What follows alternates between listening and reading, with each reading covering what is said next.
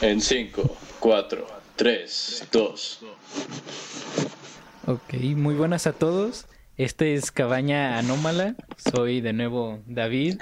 Me acompaña Jorge como la vez pasada. Y tengo aquí a un nuevo invitado. Sí, sí, sí. Preséntalo, por favor, David, o mínimo dile que se presente. Pues preséntate, ¿no? Habla, Qué buenos culero. anfitriones tengo aquí. Yo soy Hernán Medrano. Aquí ando, soy estudiante de cine y pues estoy agradecido, entre Hola. comillas, de estar en este podcast. Me Uy, entre reciben, comillas, Espérate, David. ¿por qué entre comillas? me reciben muy mal. No es cierto, no es cierto. Go, Aquí go, go. No me dijiste que eras estudiante de cine. David nos va a dar una arrastrada, ¿eh? Ya vi que, es una buena sorpresa. ya vi que Factor en vez de sorpresa. buscar a un compañero, buscaste un reemplazo, ¿eh? Pero para Claro ti. que no. ¿Por qué piensas eso? Bueno, es que cuando te presentaste dijiste que soy yo de nuevo. ¿Sabes qué significa eso? Que tal vez en la siguiente podcast no estés ¿Qué tú de significa? nuevo. Tal vez no estés tú de nuevo, David. Esto A es... lo mejor, quién sabe, será sorpresa. Pero Bueno, bueno, queremos hoy, David. Hernán, ¿Qué pasó? ¿cómo te trata la cuarentena? Pues bien, Porque pues ya ves a todos. Ajá. pues me trata bien, entre comillas, ¿no? Una de los grandes factores es que me siento a veces solo. Eso es algo que vamos a hablar, muy relevante, más adelante. Pero sí, pues aquí ando, me cuido, estoy en casa, nunca salgo hasta que, pues, este estado de emergencia deje de estar en emergencia, ¿no? Al fin y al cabo, Sí. no me quiero morir. ¿Y te da Buenas miedo de palabras, que esto buenas palabras. se escale ah, muy cañón? Yo creo que sí va a escalar, pero faltan unas semanitas para que lleguemos a ese punto. Sí, Ok, ahorita no pasa nada. y creo, bueno, la verdad, yo y Jorge ahorita estamos de ninis, entonces no tenemos materias en línea. Entonces, ¿cómo te está tratando? A ver, ¿Cómo David, te estás hablando muy por tu lado, ¿eh? A mí no me metas en tus dinerías. Pero, Mira, la ¿estás escuela... estudiando, A Jorge? ver, ¿Estás estudiando ok, en este a ver. momento?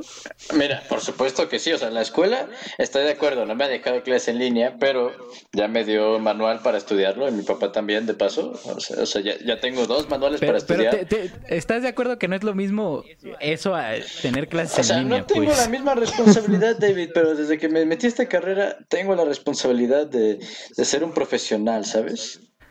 No como tú, David. Está bien, pues. Mira, David, no te critico, no juzgo, pero cada quien, ¿no? Fíjate que... Pero bueno, lo Ajá. importante ahorita, quiero saber cómo, porque he escuchado muchas historias de horror de profesores dejando demasiada tarea, entonces no sé qué puedas decir Pues sobre cómo te están tratando. ahorita se me acabó el trimestre, entro como en una semana o dos. Aún no han dado bien el anuncio de cuándo regrese. Pero Hmm. sí, o sea, no te dan el mismo trabajo, pero está más cansado porque estás en tu cuarto y tienes un ritmo más fuerte porque no tienes como ni descansos, o sea, como que es como un nuevo ritmo que vas así todo haciéndolo así, como recto, sin descanso y al final acabas más cansado. Pero Vaya. sí, es Sí. eso. O sea, como la gente ya no tiene excusa para tener hueva y ahora que están en sus casas pueden hacer todo ya en chinga. ¿No? Entonces ese es el gran problema. No hay excusas ¿Escuchas, David? Ah, para descansar. ¿Escuchas, y, David, lo y- que te dice Hernán? Solo pones ey, excusas. ya basta, por favor, no es para que me estén quemando. Ok. Este... ¿Y, Vaya. y sientes que sí son justos con la cantidad de tarea que se están dejando ¿Dónde o estudias, Hernán? más o Pues menos? es la tarea que estaba planeada, ¿no? Entonces, de todas formas, aunque sea Ujú. más o menos tarea, no voy a cansar lo mismo. Sí. Entonces, ¿dónde estudias? Estudio en School of Audio Engineering Institute, o SAE, México. Una escuela de Uf, cine muy reciente aquí en la ciudad y pues estamos en el top 10 en la ciudad y pues toda la parte centro. Y Cielos. estudio licenciatura de cinematografía digital y postproducción. Entonces, Espero que te hayan pagado por decir eso. estudio, ¿Que estás patrocinado? pues, algo. Entonces, sí, mi carrera se enfoca más en la parte digital, del cine digital, más que en la parte de cintas. Y ahí, pues, cada quien tiene su especialidad. Yo estoy enfocado más en la parte de producción. Entonces, pues, ahí a ver si tengo suerte. Oye, a ver si me iluminas un poco. Cine digital, ¿me das una definición? Cine digital, pues, es todo lo que pues, hacemos en medios digitales. O sea, todo lo que es 420, 7... 420 eres. 4:20 de la madrugada. Este vato. 420, Lo siento, lo tenía que decir. 120 pixeles, 1080, 2K, Está bien. 4K. Ese tipo de ese cine, ¿no? Ok, Que se hace a ok. computadora. Y mientras tanto el otro cine analógico, pues es el 35 milímetros, 75, 16. Sí, sí. Y, Voy a, y voy bueno, a supongo aparentar que que... entendí. Este, y supongo que estás ahí porque quieres hacer tus propias producciones de cine. Sí, sí, exactamente. Es eso, más que nada. También me encantaría dirigir, pero pues eso ya es otra historia. Sí, sí, sí. Y nada más rápido, antes de que empecemos con los temas. ¿Tienes pensado en crear toda esa producción y ser director dentro del país, aquí en México, o tienes Uy, pensado irte a eh, algún otro país? esa pregunta también Pues, puede ir para ti, David.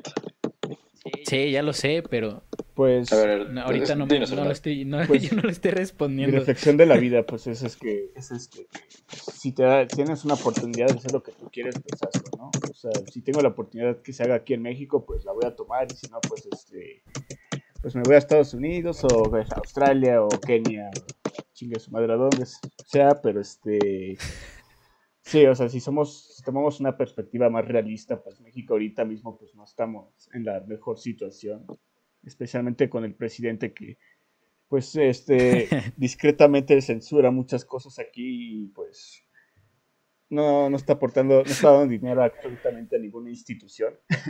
Entonces sí fue unos problemas cuando yo estaba trabajando que este México, el gobierno daba dinero para grabar películas y están dando casi nada, porque AMLO pues no sé qué está haciendo realmente, pero como digo, no estamos hablando de política, estamos hablando de películas.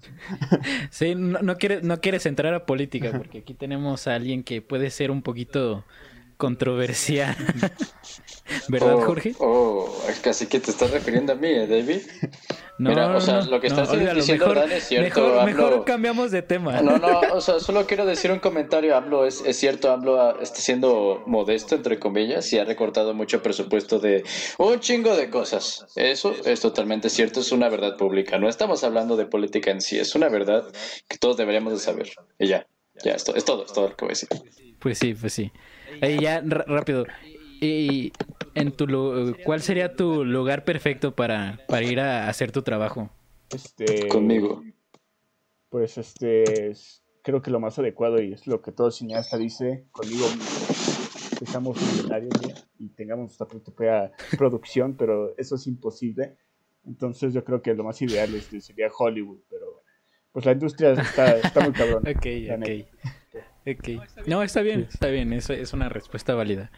Pero bueno, entonces ya vamos a empezar con los temas. Y pues el primer tema que siento que va a ser bastante interesante es si es que los videojuegos pueden ser cinematográficos. Y este tema se me ocurrió más que nada porque estaba pensando en el juego que sacó Hideo Kojima, en el que Death todos lo estaban Stranding. criticando de que tenía... Sí, Death Stranding. Que, que tenía un gameplay horrible, o sea, No muy tiene. aburrido. Pero decían que lo salvaba la historia y todo el aspecto cinematográfico que No, no lo tenía. hace.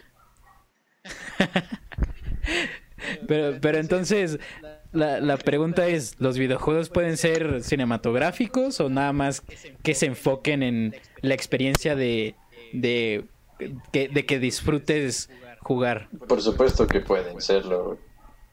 Yo también Tú lo estoy Ajá, sabes. en ese mismo, ok. en esa misma opinión, pero a ver, quiero escuchar a los demás de por qué. ¿Quién Bueno, empieza? bueno, no sé, ¿quieres empezar tú, Jorge, o empiezo yo? Pues si quieres, la verdad, David, tendrás que decirnos estos temas un poquito con antelación.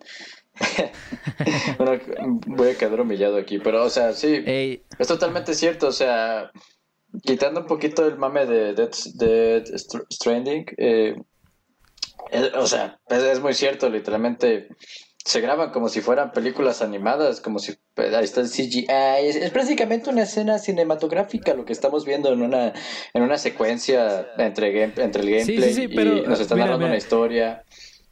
Por supuesto. imagínate en un juego que no sea Death Stranding, Ajá. imagínate en un juego que tenga visuales muy padres, eh, Sí. pero, y tiene también gameplay muy Sí, chido. pues yo estoy hablando en general, Quita, ¿sabes? O sea, solo no, no, puse no, de sí, sí, ejemplo eso. pero quita todo lo visual. Y me refiero a todos los cutscenes y todo eso. ¿Le estaría quitando al juego o no le afectaría?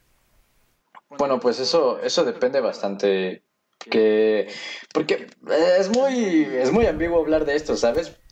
Tenemos que ver cuál es el objetivo del juego realmente, ¿sabes? A qué se enfoca, si le importa bastante la historia, porque hay juegos que la verdad solo piensan en vender y para eso tienen un gameplay divertido que funciona. Call of Duty, por cierto, como ejemplo, ¿no? O sea, tú no compras un Call of Duty a lo mejor por el modo zombies puedes decir, bueno, me gusta la historia del modo zombies, a lo mejor ahí sí, pero la verdad es que tú lo compras por el gameplay realmente. Y más si te dedicas a Ujú. multijugador.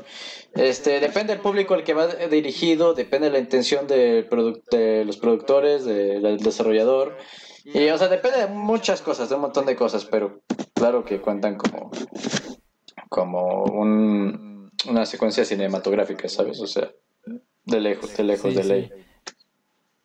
Y tú qué dices, Hernán? Pues mira, los videojuegos como tal son algo que es muy joven, extremadamente joven, tienen alrededor de que 40 años, casi 50, y apenas la Sí. gente se está pues adaptando, ¿no? A estos nuevos medios. Y bueno, en cuestión de la historia del cine pasó lo mismo, el cine no se inventó como si fuera algo de arte o algo como así que dijeras la respuesta de la vida, ¿no? Principalmente lo usan como pornografía o como instrumento de circo. Y esto pasó igual que los videojuegos. Los videojuegos se hicieron para pues, entretener gente, pues, divertirse, vender, como lo hacía, porque pues el cine como tal era como, ¿cómo lo digo? Pues sí, era pues como algo de circo, ¿no? Llegabas al circo, veías a los payasos, a los elefantes y aquí está el cinematógrafo, el gran invento del siglo XIX, ¿no? Igual los videojuegos comenzaron a adaptarse y se dieron cuenta que con la tecnología podían pues, crear historias, podían crear formas de expresarse a sí mismos y pues sí, podemos de alguna forma separar el arte con el producto. Y especialmente con Hideo Kojima, que él quería hacer, principalmente cuando era joven, quería dirigir películas, ser cineasta, pero pues al final resultó ser diseñador de videojuegos y eso sale en toda la saga Metal Gear, que bueno, yo sí la jugué, que pues Sí. realmente el gameplay es como lo secundario, aunque a mí no me gusta mucho el gameplay de Metal Gear, a muchos sí, y es algo que les divierte mucho sí rejugarlo, pero lo principal es la historia y cómo se cuenta. Entonces, hay que, pues de alguna forma decir que Death Stranding, aunque para muchos no sea de su agrado divertido la historia, pues también algunos dicen que es pretenciosa, pero es como un comienzo de cómo un experimento de cómo pues contar historias en un videojuego, ¿no? Y cómo la persona puede entretenerse y jugar al mismo tiempo, conectarse, esas dos formas. ¿Tú jugaste Death Stranding, Hernán? Jugué un poco, o sea, no lo compré, pero sí lo jugué, pues ahí con amigos y toda la onda y pues o sea, creo que es un juego que se tiene que jugar solo y con una concentración. Es una delgada línea de concentración y pues meterte dentro del juego, ¿no? Porque, no sé, no es de acción tal cual, es pues para tranquilizarte, caminar, reflexionar sobre las cosas que pasan en el juego que tiene un contexto histórico dentro de ahí, una crítica de la sociedad americana. Y de eso se trata, ¿no? Es como una reflexión más que nada de lo que está pasando actualmente. Eso es como parte del género de ciencia ficción. Sí, sí, sí. Eh, Ok. Ah, ¿Tú qué tienes que decir al respecto de David? ¿Te gustó Death Stranding, verdad? ah, Oye, hablando de eso de Hideo Kojima, que él quería ser director de cine, pues al parecer lo va a lograr, porque con su distribuidora quiere en los próximos años dirigir una película. Y la verdad es que se la nota, ¿eh? Se la notan las ganas con este juego. y pues tiene, pues su mejor amigo es Guillermo del Toro, entonces, Son compas. Su best ah, friend. sí, mira, yo siento los videojuegos a comparación de un libro o una película, es más bien l- Ajá. vas a un videojuego para un paquete que incluye varias experiencias. Y, y dando también tu ejemplo de Call of Duty, a pesar de que sí, la historia no XD. sea lo importante, al menos de que vayas a zombies y aún así puede variar. Digo, a nadie le gustó Black Ops 4, ¿sabes? Así que... Sí, ah, pero de todas formas, una parte crítica de la venta de esos juegos son de que, mira, los visuales ya es más HD, ya es más realista. Y Entre creo que eso también, comillas. sí, sí, obviamente, entre comillas, todo es ficción, pero es No importante me refería a notarlo eso. porque, digamos, en sí es a lo mejor no es cinematográfico como tradicionalmente lo esperamos de una película, porque nunca lo va a poder ser. Un videojuego no puede ser una película porque estás metiendo, estás entrando a otro mundo en el que tú te estás poniendo, tú estás controlando un personaje, pues, de una historia. Y siento más que nada que, sin importar si la historia sea buena o Más no, que nada que siempre va a haber como ese interés de lo que la gente ve mientras está jugando. mm, No sé si, si me pude entender a lo mejor Sí, y sí. fue muy, sí.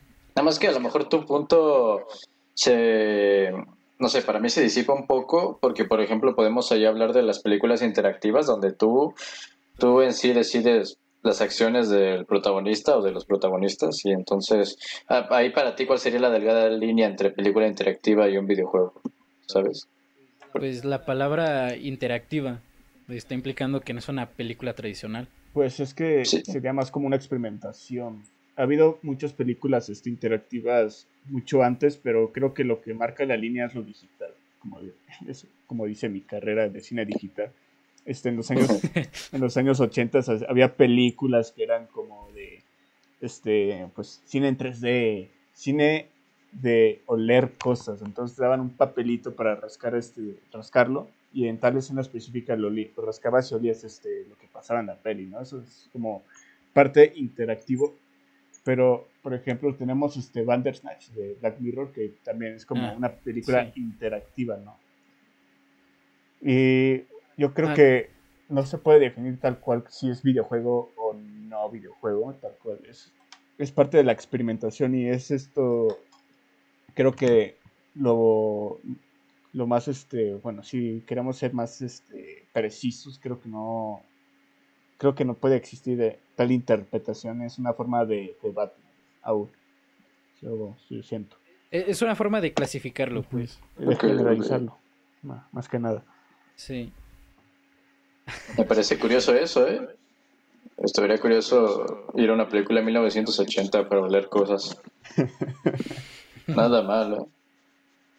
¿Y cuál sienten que es el, eh, el Ajá. juego que mejor funcione como no solamente un videojuego, pero una experiencia cinematográfica, que no sean los de Hideo Kojima, porque la verdad yo Ay, intenté jugar el de Metal Gear 5, la verdad no fue de mi estilo tanto. pues es que te equivocaste de juego, Porque, chango. Sí, es que sí se enfocaba más En el en gameplay. la historia y siento que el gameplay que quedaba muy bajo, la verdad. Bueno, es que la verdad hay muchas películas, por ejemplo, de la mano de Sony, que sus exclusivas, que la verdad cuentan una historia genial y el gameplay no se queda corto, ¿no? Como mencionando como The Last of Us o, no sé, el God of War 4, que la verdad tiene...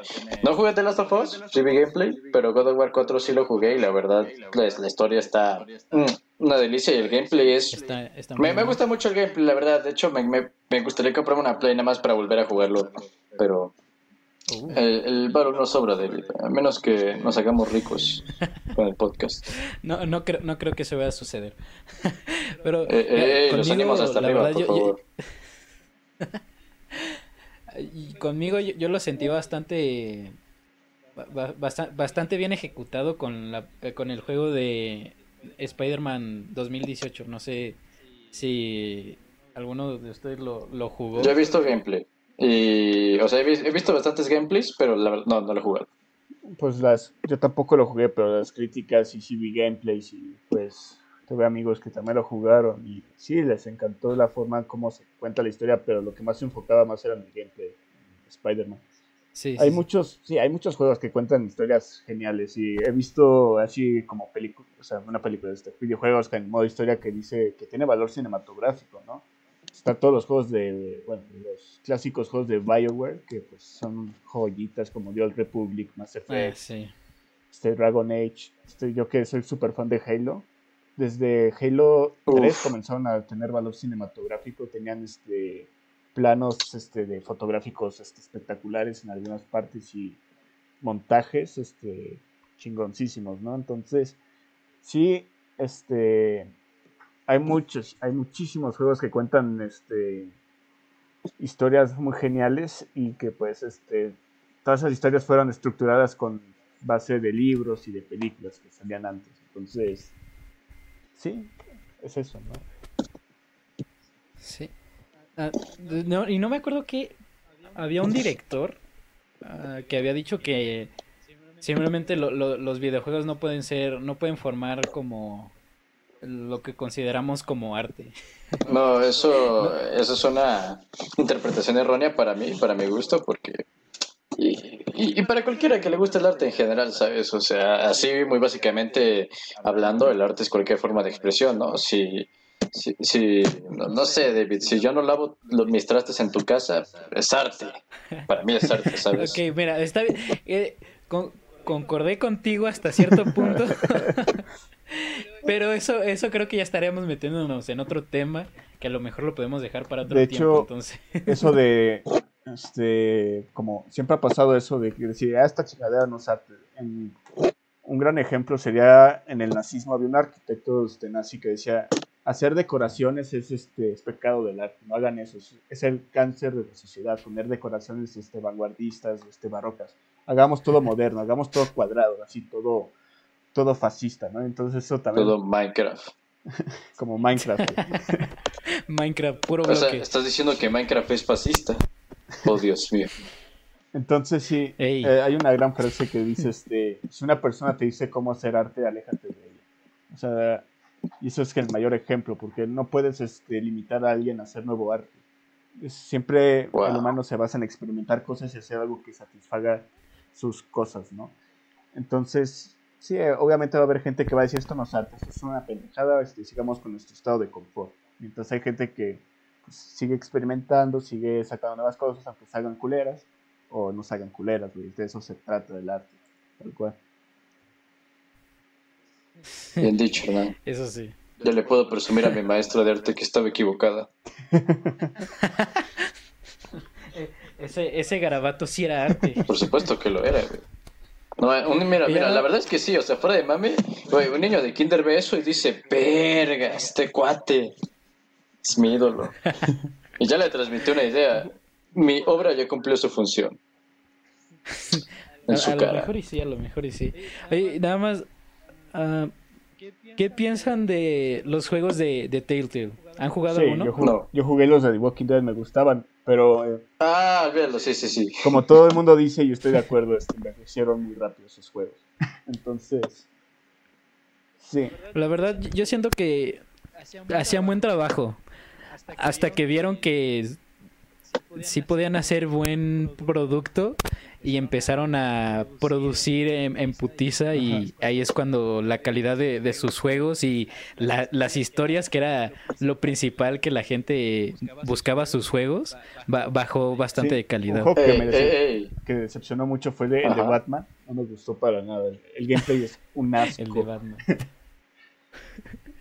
Pues la Ese no verdad lo es jugué, ese que no jugué, vaya. sinceramente el gameplay de esos juegos No era el mejor que no digamos. no es No, sí, no son es. pésimos. O sea, entiendo su intención de crear buenas historias, pero si pagas un chingo para jugar un juego y tener buena historia, ahí está el balance. Entonces, The Walking Dead tenían un buen estilo de gameplay, que aunque no fuera pues el más revolucionario, pero era pues, suficientemente entretenido. Era como esos juegos viejitos de PC que dabas clic a un objeto y pasaban cosas, ¿no?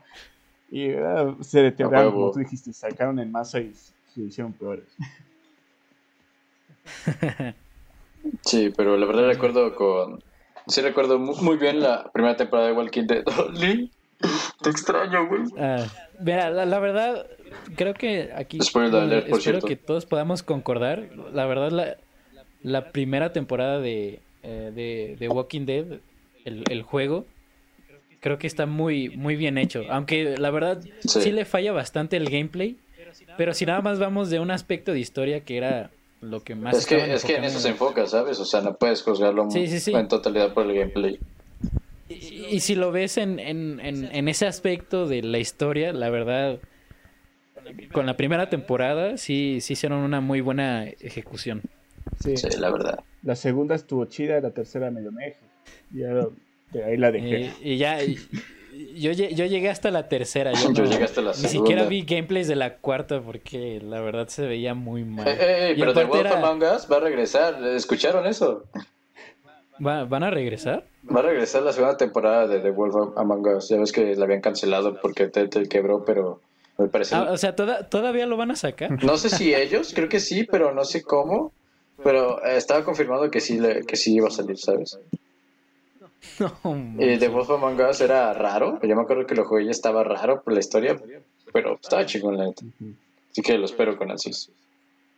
Ese nunca lo jugué, la verdad. Aunque sí decían que sí estaba, también era muy bueno. Sí, lo era. Este, y ya último con ese tema.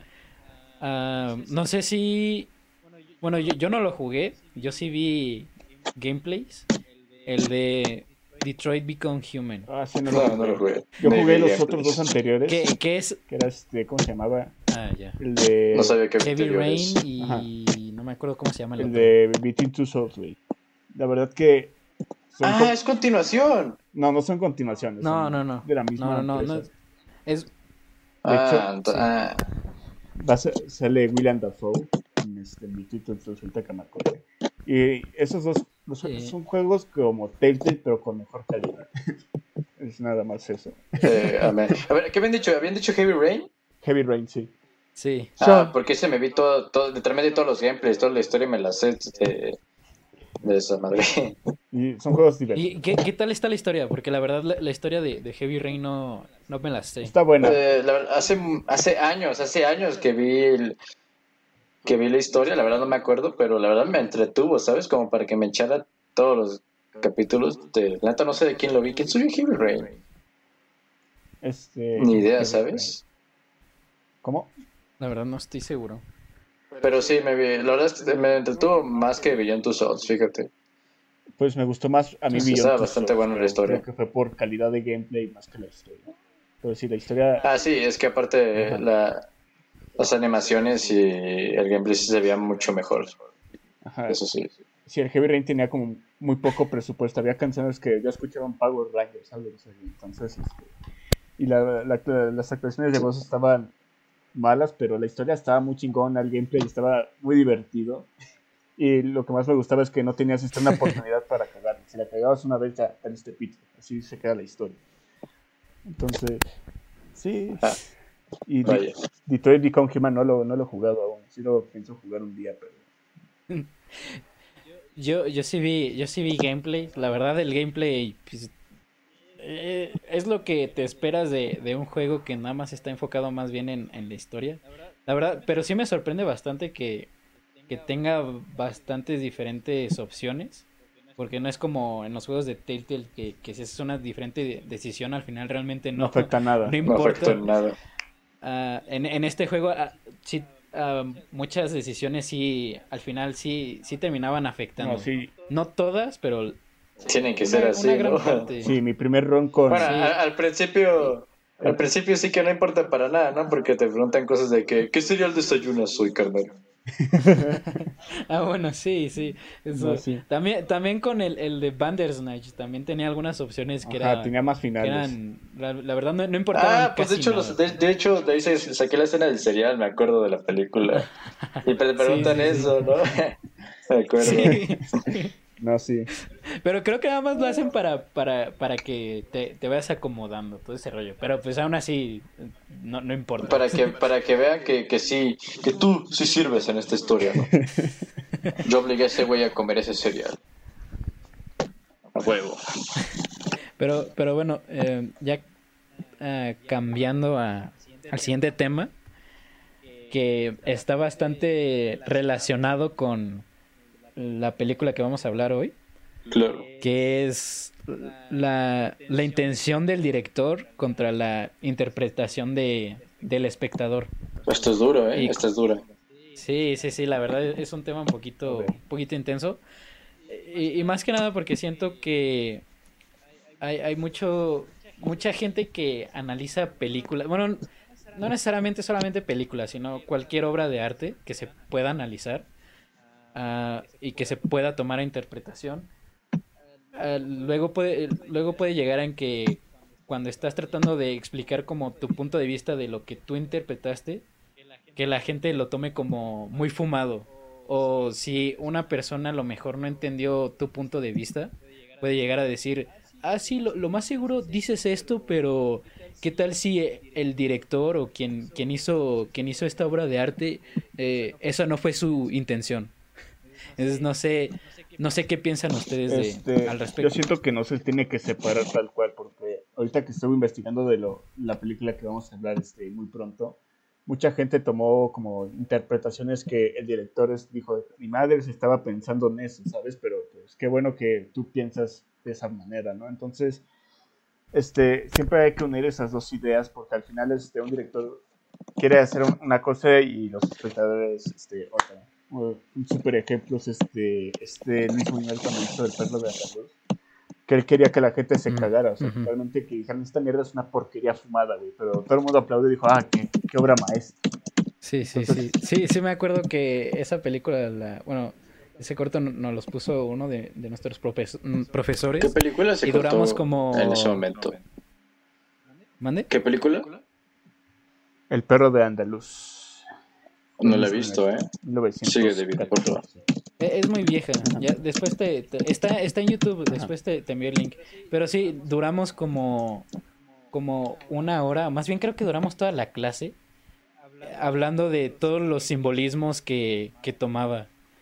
Eh, y la cual la mayoría, cada quien hablaba de lo que pensaba que era el simbolismo era como una interpretación diferente. Pero si no era como el que decía el profesor, era como, no es exactamente el correcto. Pero sí, esto es una filosofía, la filosofía gringa, ¿no? Al final el cliente es el que tiene la razón, no el director. Y eso yo estoy Ajá. concuerdo con eso porque ahorita hice una investigación muy fuerte y ven al famoso director Ryan Johnson que hizo El último Jedi. Vaya. Caray. Bueno, antes de que yo siga hablando, tú, Jorge, ¿qué piensas? Mira, no sé si tengan que ir tan de la mano y también depende mucho del contexto de la ambición, ¿no? Qué tan ambiciosa es la obra y qué nos quiere transmitir realmente, hablando en general. Porque no sé qué dijiste de este director de esta película, del Faro, o The Lighthouse, como le quieran llamar, porque bueno, ya había leído entrevistas, bueno, sí, leído y visto entrevistas donde dice que pues, básicamente te lo deja tu interpretación, ¿no? Ajá. El ¿cómo llamarlo? Pues el espectador básicamente él dice el final, ¿no? Y saca sus propias conclusiones. No sé si tengamos que unir tanto los puntos, depende mucho, o sea, yo siento que en algunos momentos hay que separarlos en sí, como por ejemplo en esta película, que la verdad es muy ambigua, ¿no? En todo lo que nos cuenta, te quiere confundir y lo hace a propósito para que tú pienses, ¿no? Para que tú Ujú. razones, lo mentalices y digas, ok, vamos a, esto tiene detrás esto, la simbología de esto es esto, y bueno, pues no sé, o sea, a lo mejor te hace apreciar la obra, ¿no? Sí, Depende bastante, porque bueno, hay obras mucho más directas, ¿no? Que literalmente, como la película que analizamos la semana pasada, David, yo creo que ahí sí. el pinche director literalmente no nos dejó nada a la imaginación.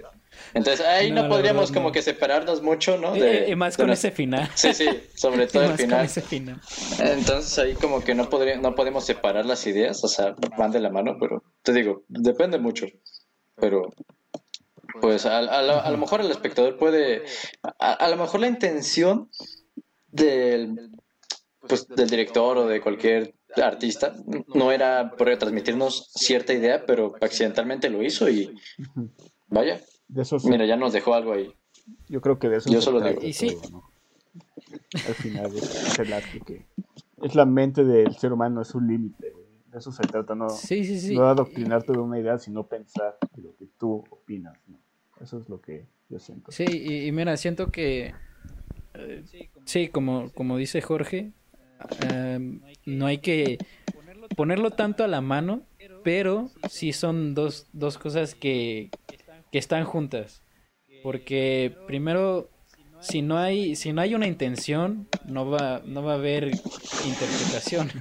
O sea, si nada más sacas como algo que realmente no se pueda entender, entonces la verdad, ¿cómo vas a interpretar algo que Ajá. no puedes Y entender? aquí hay una intención muy buena del director de The Lighthouse que quiero hablar más al rato, pero sí, su intención fue tan buena que se puede abrir a todas las interpretaciones que todos dicen. Y ahí es cuando se Ujú. unen estas dos ideas del director y la interpretación del director y la interpretación del espectador. Ahí es cuando se unen y hacen como pues algo chingón, güey. No es como estas películas de Netflix que dice, los blancos cristianos son un asco. Ahí está tu analogía, eres intelectual, güey. Eres lo mejor. Fin. Ok, Mm, ok. un golpe bajo, ¿eh? Ah, no, no, no, sí te entiendo. Y también siento que a veces hay que dejar algo un poco abierto para que haya algo de interpretación. Ya si al final realmente no fue tu intención o lo interpretan ah, ah, de diferente manera de lo que tú esperabas, pues qué padre, ¿no? Porque puedes ver cómo piensa la otra persona acerca de algo que tú creaste. Ajá. Yo creo que debería de dejar algo de misticismo, ¿sabes? Porque si me das una obra de arte que me explicas a detalle todo lo que me quisiste transmitir, tú la verías de nuevo. Porque bueno, ya te la sabes, te la sabes de memoria, o Ah, sea. bueno, sí, sí, sí, sí. Entonces, yo creo que ahí está la magia en esto, ¿no? Del arte y hablando del cine en concreto. Porque pues puedes ver la película de nuevo y vaya, descubres detalles que no captaste la Descubres primera cosas vez nuevas, y sí, sí, eso alguna es, simbología la que verdad otra, eso no es sé. O sea, algo, yo creo que obviamente pues cualquiera puede hacer lo que quiera, ¿no? Si no, si me quieres contar toda tu vida, pues cuéntamela. Pero si no, mira, me interesa, chance hasta la veo de nuevo. sí, sí, sí. Y creo que daña más si en una película te explican todo, o sea, no dejan nada que tú puedas tomar a interpretación, a que si lo dejas abierto a que la gente pueda verlo de alguna otra manera. Ujú. Quizá no la dañan, sí, pero también depende de cómo la cuentes, ¿no? Porque a lo mejor puede ser muy concreto y explicar todo, pero no, la palabra explicar no está bien, sino dejar señales, ¿no? De que cuál es el Ajá. verdadero final, Ajá. qué es lo que quisiste transmitir, o sea, como que ponerlo ahí, pero no a simple vista, ¿sabes? Ajá. Eso Hay también como formas que te muy, da muy intelectuales curiosidad. de hacerlo. Sí. Y ahí está. Sí, como... Muy intelectuales. Ajá. Uy, Pues sí, es que yo siento que la mejor forma de expresar mensajes es haciéndolo de la forma intelectual, ¿no? Que la gente déjenlo pensar y que no te pongan un letrero que, pues, ya ves, de Los Ángeles de Charlie, que los hombres son unos machistas, abusadores, acosadores, güey. Ahí sí te lo ponen en la pantalla, mira, no eres estúpido, aquí está el mensaje, eres listo, eres listo. Sino, sí, pues es la forma intelectual, güey, ¿no? Que pasa, Sí, la sí, primera sí. secuencia pasa algo que, pues, pasa desapercibido, pero al final pasan esa como misma situación y es más impactante. Yo siento que la forma intelectual que lo pone Lighthouse es impresionante. Y quiero dar, no sé cuándo llegamos al tema de la cabaña, bueno, del faro, pero sí quiero dar Sí, un sí, buen punto. sí. Ya casi acabamos con ese tema. Nada vaya, más no sé si lo quiero. definiría con esa palabra, Mira, pero bueno, creo que una mejor palabra, porque siento que decir como intelectual es un poquito No es arrogante a lo arrogante. pretencioso. mejor, o pretencioso, sí, pretencioso. Siento que la mejor palabra creo que sería como sutil, o sea, que no esté ahí en tu Sutil. cara, pero aparezca para que tú puedas verlo y puedas analizarlo y entender qué rollo es Ajá. lo que te acaban de poner en Pues la sí. pantalla. Sí. Pero bueno, y ya con eso, pues, es bueno pues, pasar a hablar sobre la película, que Uy, pues, como han escuchado a través de ahorita de este podcast, de este episodio, vamos a hablar del Faro. Y nada más quiero dar dos Lighthouse. advertencias antes de que empecemos a hablar. Primero es que si no la han visto, Spoiler pausen, alert. pausen. La verdad, aunque a lo mejor no les interese tanto ver la película y nada más escuchar de lo que hablamos, la verdad siento que es una buena película para que entiendan de lo que estemos hablando, porque siento que vamos a hablar bastante sobre la película. En Y la serio. segunda es que esto va a ser la película es bastante gráfica, no sé si decirlo así, Sí, es explícita, explícita. entonces sí, entonces Meh. la discusión que vamos a tener ahorita puede llegar también a ser explícita, entonces para que sepan y no se saquen de onda. David, esto es contenido para niños, por Dios. Ajá. No, claro que no. Estamos hablando del episodio de Pepa el Faro. Ese era el que teníamos que ver, ¿no? Exacto. A ver, dígame su grosería ¿No? favorita, yo empiezo. Caca, no es cierto. No. Y bueno, pues con eso ya pasamos a hablar de la película. El Faro salió en el 2019. Está hecha por el mismo estudio de El Legado del Diablo que vimos la semana pasada por A24, la cual se me olvidó mencionar al final de ese episodio. Y está dirigido y escrito por Robert Eggers, que es su segunda película. No sé Sí, si han vi la otra. visto su primera La película, Bruja. No. The Se me Witch, hace una La Bruja. porquería la primera película que hizo La Bruja. Si le soy sincero. Uy, si muchos lo tienen en un pedestal, ¿eh? Eso es un golpe bajo No, para todos los fans. déjenme explicar porque yo sé que a mucha Mira, la gente verdad no la he visto, así que no sé si tu explicación me sirva de mucho. a muchos les gusta mucho esa película. A mí no, se me hace una película extremadamente pretenciosa, prejuiciosa y aburrida. O sea, todo lo que pasa en la peli, o sea, voy a dar lo bueno. Tiene una buena cinematografía, una buena idea, un buen concepto y buena edición, pero todas las ideas que ponen se me hacen pues muy planas, son ideas y argumentos que he escuchado en 500 películas, es una crítica a la religión, a la superstición, que he escuchado una y otra vez, güey, y se contradice al final de la película y bueno, eso es lo que yo siento. Yo sé que a muchos les encanta, pero yo siento que lo censuran muchas escenas, o sea, hay partes que me encantaría ver como que siente que limitaron al director de sacar escenas que pudieran tener mucho potencial para una película de terror y al final siento que no lo dejaron, no sé qué pasó, pero se limitó. Y al contrario de esta, el Faro Ya. hizo lo que yo quería que hiciera la bruja. Hay cosas explícitas, hay buenos argumentos, no se O sea, contradice. sí sientes que en esta película sí sí trabajó, o sea, sí fue Sí como trabajó. un cambio muy... No, yo siento que aprendió de... Sí hizo un buen trabajo. Aprendió de sus errores, mejor dicho. Ok. Porque eso es lo bueno de eso estábamos hablando la vez pasada con el legado del diablo, que era la primera película del director. Y estábamos diciendo que pues, sí, la verdad, sí le falta trabajar un Experiencia. poquito más, sí. Le falta Y gallo bueno, ahí. ah, antes de que hablemos ya a detalle de la película, ¿les gustó o no la A película? mí sí me gustó, me encantó. Ok. Bueno, para mí, la verdad, no sé, es que tengo opiniones divididas porque la verdad sí me mantuvo entretenido. Pero para mí la Ujú. primera mitad de la película va muy, muy lento. En sí la película Ok. es lenta, la trama se va desarrollando.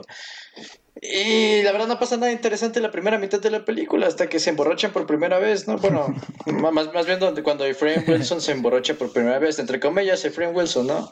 Luego no me vayan a quemar aquí. Este, No. Ahí es ya Sí veo esa cuando la parte. trama, no sé, me atrapa por primera vez, ¿sabes? Entonces, la verdad es, Ujú. no sé si la volvería a ver. Me gusta mucho la simbología que tiene detrás, así que eso para mí le ayuda porque como me interesa mucho en ese aspecto, pues vaya, ahí como que le tuve más valor, más estima, pero no lo sé, ¿eh? No lo sé. Yo diría que está bien. Ok, yo sí veo tu parte, porque sí noto, siento más que fue intencional, pues, que sea muy lenta al inicio.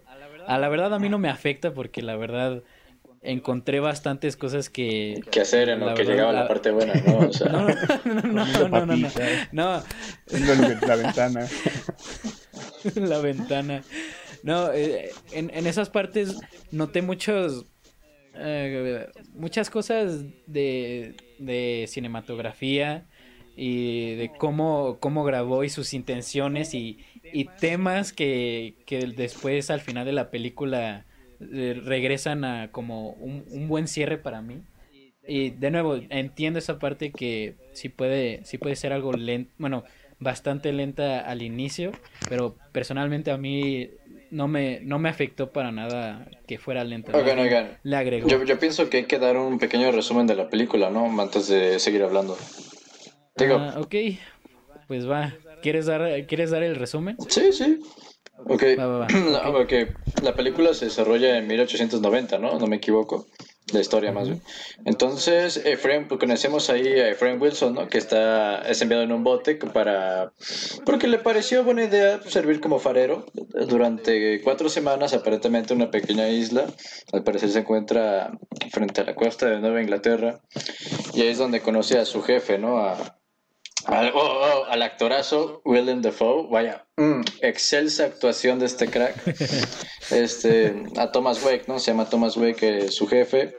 Y desde un principio le dice que no se va a subir al faro, que el faro es suyo, papá. Ujú. Entonces, bueno, siempre es abusado por los trabajos forzados de su jefe. Entonces, es como que se vuelve una rutina y el vato empieza a tener alucinaciones con el faro, al parecer el anciano tiene una excitación sexual muy, muy grande por este faro y lo ve desnudo allá arriba, porque vaya, o sea, yo también me prendería con esa luz. Empieza a ver Ma- alucinaciones, empieza, no sé, y tiene la sospecha de que este viejo lo quiere volver loco, porque pues le cuenta que su asistente se volvió loco, ¿no?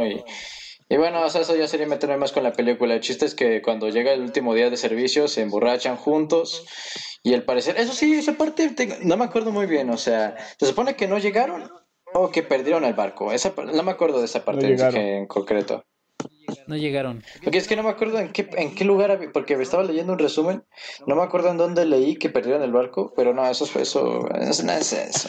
El chiste es que se supone que es por culpa de Ephraim Wilson porque mató una gaviota y el viejo le dijo que no matara gaviotas, pero bueno, tú sabes, tú lo sabes, David. Siempre que te digo algo, haces lo contrario, entonces te sientes identificado con él. Las noches continúan mientras ellos se están volviendo locos, o sea, o bueno, eso es aparentemente, quién sabe. Y las visiones continúan, no sé, a lo mejor se vuelven más reales, a lo mejor no. Ephraim Wilson se sincera con Thomas Wake y le cuenta que su verdadero nombre es Thomas Howard, vaya, son cuates. Y Towa se sincera con él, le derrama sus judías y le cuenta que el verdadero Frank Wilson murió en un accidente de trabajo y él no hizo nada por evitarlo. Aparentemente, o sea, quién sabe, ¿no? Quién sabe si realmente fue un accidente o no. Mira, yo no sé, yo no juzgo a las personas. Entonces, aparentemente, Thomas Wake, lo persigue con un hacha mientras él intenta escapar de la isla. Y luego, para que al final vuelvan a la casa y Thomas Wake diga que el verdadero, el que tenía la hacha, era el propio Howard. No lo sé, al final tienen un altercado. Lo entierra vivo, le roba las llaves, luego, ¿qué pasa? Luego, no sé por qué regresa a la casa, pero al parecer regresa a la casa para acicalarse, para ponerse guapo con su cita, con el Faro, mira, hay que estar presentable. Llega Thomas Wake, se despierta como si nada, le mete un hachazo, Thomas Howard no se deja y le mete un hachazo en la cabeza, lo mata, por fin logra llegar al bendito Faro. Es tanta su excitación cuando ve el interior del Faro que empieza a gritar, al parecer de la locura, de la excitación, de la euforia. Al parecer, de, con esas convulsiones, pues, cae por las escaleras y al final lo vemos que es las gaviotas. Oh, esa escena, la verdad, esa escena final me encantó. Vemos a Thomas Howard ahí con las entrañas abiertas ahí en la playita, en las rocas, y las gaviotas están comiéndose sus entrañas, o picándolo por lo menos, ¿no? Y así acaba esta película. Vaya resumen. Ok. ¿Quiere... Hernán, ¿quieres tú Sí, yo quiero escuchar decir? la opinión de Hernán. Es que él nos va a partir la madre con la cinematografía de esta película. Es que, mira, Ok. He leído que las escenas son bestiales, así que dímelo tú. es que sí está bestial lo que pasó y es algo que se agradece mucho de la película, que se siente que no se hizo un set. Y eso es algo que, que me impresionó un buen, porque yo creí que hicieron todo en una misma islita y todo el pedo, pero no, solo hicieron foro para las partes interiores y el faro es una cosa completamente falsa. Todo lo que está afuera, lo que hay adentro no hay nada. Entonces, eso es impresionante. Me encanta su uso de aspect radio, que parezca de televisión, es 16:9 pulgadas, que es para que se vea como televisión cuadradita, todo bonito. Eso lo hizo Ultra HD 4K. Lo hizo el director. Y notando eso rápido, para mí me dio el efecto... bueno, yo ya lo vi 2 veces y las 2 veces que lo he visto me da el mismo efecto de claustrofobia. Uh-huh. ¿En serio? No sé si bueno, yo creo que es una intención ustedes... de la película en sí. La intención por todo el principal ambiente del director de esto era para que se viera como una foto antigua del siglo XIX. Se nota bastante. Sí. Usan una cámara de 1980, ya se me olvidó el nombre, para que se vea en cinta, para que se haga, sí, que se vean estas burbujitas Más bien, explotadas. vi que habían utilizado un rollo... Aquí lo había notado. Utilizaron un rollo de 35 mililitros. Mililitros. Milímetros. ¿Qué andas pensando, David? Milímetros de blanco y negro de Kodak. Y pues ahí eso es lo que utilizaron, la cual me impactó bastante porque yo la primera vez que lo vi pensé que lo habían grabado normalmente y en postproducción editaron todo eso, pero no, lo grabaron Y otra así. cosa impresionante que hicieron era usar lentes antiguos del siglo XIX. Usaron lentes especiales para que se viera ese efecto de que pareciera una foto antigua. Sí. Los actores, yo creo que eso está muy bien logrado. Se dijeron los actores, también salió de milagro. Los 2 actores se caían al mar en este set. Luego vaya, que eso va de como anillo al dedo para la película, Dios. O sea, no se caían mal, sino no se llevaban bien en trabajando. Al final dicen que ya convivieron, ya se hicieron cuates después de la filmación, ¿no? Pero no podían trabajar, no tienen como click. William Dafoe, como tiene experiencia teatral, sí dice, sí, yo ensayo contigo, director, sin problemas. Y Robert Pattinson decía, no, a mí me gusta hacerlo así repentino, que se salga en la misma toma. Y eso dio algo espectacular. Otra cosa es que no les daban hoteles de 5 estrellas, vivían en pésimas condiciones los actores, igual que en la película. Entonces, eso ayudó bastante a desarrollar a los personajes. Las 2 actuaciones son geniales y se nota ahí en la película. Bueno, si vivían igual que en la película, yo no aceptaba ese trabajo, ni loco. De hecho, Robert Pattinson sí se volvió loco. Todas las cosas, Sí. muchas de esas cosas eran improvisadas. Willem Dafoe no se lo esperaba y las reacciones de susto que tenía él pasaban. Otra cosa que me encantó es que he escuchado eso muchas veces. Hay una sola escena donde está Willem Dafoe tejiendo y antes de la producción aprendió a tejer Willem Dafoe para hacer esa, solo una maldita escena. O sea, fíjate que esa escena me pareció muy curiosa. Yo sí lo vi tejer y fue como que este pinche viejo borracho está tejiendo, vaya. No sé, da risa porque aparte de 1890, ¿qué hombre tejía en 1890? Pero, bueno, o sea, yo no quiero que me quemen por decir eso, pero bueno. Y aquí está la parte de lo que quería contar sobre la interpretación director y público, ¿no? Uh-huh. Siempre la gente está diciendo esto sobre la homosexualidad que la chingan. No, eso no se trata. Esto no es chingada madre se trata. Pues eso lo dijo el director, porque, o sea, sí hay... Mira, yo no pienso que sea un enfoque principal, ni mucho menos, pero la verdad es que como que se hace ilusión un poco. Ajá. Un poquito, la verdad, yo no lo mencionaría, ajá, pero tú lo mencionaste, así que ahora que lo mencionaste, pues... Sí. Aquí está la parte un poco de ilusión, ¿no? Él dice, lo mejor que puede pasar en esta película, la intención principal era ver que la situación sobre dos hombres que están solos en una isla. Eso es lo mejor que puede pasar en la situación. Entonces, la interpretación que quiere dar es lo capaz que puede ser el ser humano estar con una sola persona. O puede matarlo, se lo quiere coger, o cualquier cosa. Eso es la premisa de la película. Cómo nosotros reaccionaríamos si estuviéramos con otro vato, otra persona dentro de una isla por mucho tiempo. 4 semanas. Entonces sí hace alusión a la homosexualidad. Sí. Uh-huh. Entonces es una interpretación súper abierta a cualquier cosa. Demasiado, muy ambiguo. Pues sí, porque una interpretación que yo tomé fue del poder hacia el otro, o sea, dominar al otro. Y creo que ese es un tema que siento que es bastante prevalente en toda la película. Y es uno de esos aspectos de la interpretación de como no sabía realmente que en sí ese era el enfoque que Robert quería dar. Yo creo que sí, o sea, en parte sí hace mucha alusión a eso, ¿no? Robert Pattinson se la pasa... Bueno, Thomas Howard, la verdad es que se lo pone muy en cara, ¿no? De que lo ha tratado como un perro y él no tiene ninguna intención de venir aquí a ser esclavo de nadie y el pinche viejo le grita y le dice, I see you, perdón. I see you. Todo lo que repite. Ajá. No sé, es que la verdad hay muchas interpretaciones, ustedes lo dijeron, pero a mí me gustaron mucho los simbolismos mitológicos, los griegos sobre todo, es como que una joya. Sí, si quieres ahorita entramos a eso porque es también está súper amplio ese pedo, sí, el tipo se inspiró en un chingo sí. Les quería decir, ¿a ustedes les dio, en alguna parte de la película les dio gracia? Sí. Por supuesto. Sí, la parte de la yo había visto que... iba a mencionar eso. Yo no entiendo por qué caminó tanto por la ladera, o sea, podría haberlo tirado en cualquier parte, pero camina, las avienta hacia la... No, esa parte... No solo parece que fue editado como meme, sino que el director admitió que se inspiró en la escena de El Gran Lebowski. No sé si hayan visto esa peli.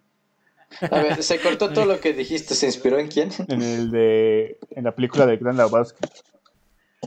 Ya. No, pues yo había leído que era la intención, bueno, uno de los géneros también era como una comedia negra. Y se nota, porque la verdad, más al principio como que te da risa su desgracia, ¿no? Y es como que el chiste en sí. Más chistes de pedos, ¿no? Que también hay mucha alusión a eso. Sí, había muchos pedos en la película de Willem Dafoe. Ese pinche gato, siempre está loco. La verdad a mí no me gustan que haya como esos tipos de gross out humor en las películas, o sea, de que utilizan pedos para hacer el humor, pero creo que no sé por qué en esta película no me es que causó... hay chistes de pedos y chistes de pedos. Es que no eran chistes de pedo tal cual, sino el personaje era bien pedorro. Es que el pedo no es el chiste en sí, ¿sabes? Al final cuando está ebrio y le pone todo en cara, ¿no? De que cocina de la ver, que ya está harto de él, que no sé qué, lo trata igual que el verdadero Efrain Wilson, que no sé qué, es un idiota, es un viejo mentiroso que jamás viajó al mar. Y luego y al final le recalca un puterísimo que es como que lo principal, que le cagan sus pedos, que nada más... ¡Oh! O sea, el güey está emputado y sobre todo por eso, o sea, le acaba de decir que es un mentiroso, lo quiere arruinar, pero lo principal son los pedos, güey. Ahí da risa, güey. Es como, la verga, o sea, No, me da un también en esa sufrimiento. escena en el que el personaje de Willem Dafoe, Tom, está haciendo todo su discurso de por qué no le gusta la comida y cómo va a morir sin que nadie lo recuerde. Bueno, ahí es Y ya al final nada cuando no más... puedes criticarle la langosta a Willem Dafoe. Y ya nada más Winslow dice, alright then. Alright. Thomas Howard, por favor. Thomas Howard, sí, claro. No, sí. Pero Entonces no es no Thomas sé. Howard. Oh. No, sí, está Ah, cabrón, está cabrón. sí, está cañón. Y también voy a mencionar los nombres, pero primero regresando a lo que decía Hernán de lo de la homosexualidad, no sé si notaron que hay un montón de objetos fálicos. Sí, hay muchos. Y es que lo que más se enfoca no es en la homosexualidad, sino en el homoerotismo, que es algo totalmente Sí. diferente. Y bueno, pues también la necesidad sexual. Ajá, eh, con la sirena y todo la onda. Sí, pasa. sí, Sí, el la vato sí que se sirena. volaba, ¿eh? Bueno, eso es lo que Ah, pasa cuando aspiras, bueno, cuando bebes aguarrás. Vaya. La verdad, no sé ustedes, para mí me dieron ganas de beber después de ver cómo la bebían verdad, aguarrás con miel. espérate, ¿beber aguarrás? No, de beber en sí, no beber aguarrás, por Dios. No vivo en la calle, David, para aspirar tiner. Pues, ¿qué es el aguarrás? Es que es un disolvente, es tiner prácticamente. El vato se estaba bebiendo tiner Sí, como agua. pero sí, es prácticamente eso. No, sí, Ah, pero sí tienes razón de que la Y sexualidad sí es algo fundamental en esa película, pues. Igual ahorita que estamos en cuarentena, ¿qué están haciendo ahorita? Cuando están solos. Uh, Uf, Especialmente que no ey, pueden salir a ningún lado, se aburren un chingo, ¿qué hacen? y están Y están aislados. aislados. Obviamente van a tener necesidades muy fuertes. Y especialmente esta se enoja película un vino chingo como anillo al dedo. Pattinson, Winslow, como le quieran llamar. Se enoja un buen porque dice, oye, no hagas estas cochinadas aquí. Está prohibido, te prohíbo que te masturbes en la cabaña. Entonces, Y sí, es este, no, ¿qué estabas sí, diciendo? Lo siento, te corté. es como, es también este significado de lo que la gente te quiere, pues, limitar, ¿no? Al fin y al cabo, de que te quieren limitar de hacer cosas y tienes este estrés emocional de no poder hacer lo que tú quieres. Eso es Ujú. muy esencial en la peli. Sí, pues también de nuevo lo del apoderamiento, Ujú. porque también era muy perceptible lo de los roles en el que Efraim tomaba más como una posición Thomas Howard, por favor. Nada más.